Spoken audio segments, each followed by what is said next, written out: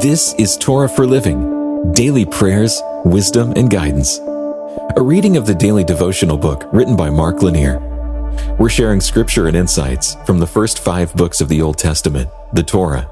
And today we're reading in Deuteronomy chapter 33, verse 1 and verse 27.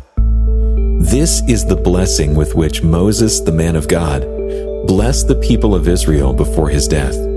The eternal God is your dwelling place. Underneath are the everlasting arms.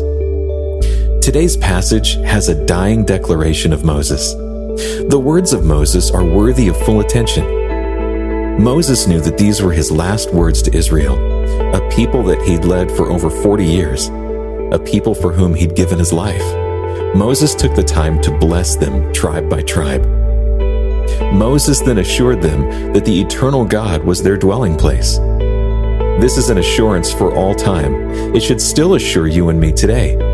That is the beauty of the word eternal. God isn't temporary. He doesn't change with the times. He isn't absent on vacation some days. He is, and He always will be. We can dwell with God all of our days. Moses then added that underneath are the everlasting arms. Moses understood that God doesn't dwell on the earth because earth isn't the center of all existence. God is beyond the natural world. But here, underneath God, His everlasting arms reach out to hold us. Like the eternal God, His arms are also everlasting. They don't get tired. They don't droop. They aren't weary of holding us or caring for us. God is a constant security and an integral part of our lives. Life goes by fast. Days can be long, but the years literally fly by. As this year draws to a close, we can be mindful that we are closer to our date with death than we've ever been before. This dying declaration of Moses is worth our hearing and thinking about. It's touching to think that in his final blessing, Moses wanted the last words for his people to be the ones that point to God. They weren't words about Moses, memories of the good times that the people and Moses shared together, or lamenting about what could have been.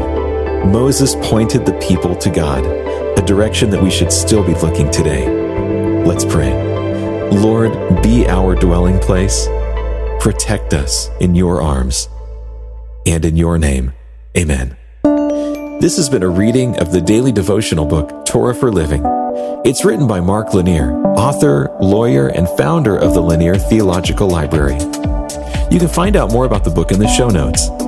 And you can hear even more podcasts, watch videos, and read blogs and devotions we hope will strengthen your faith right now at hopeondemand.com.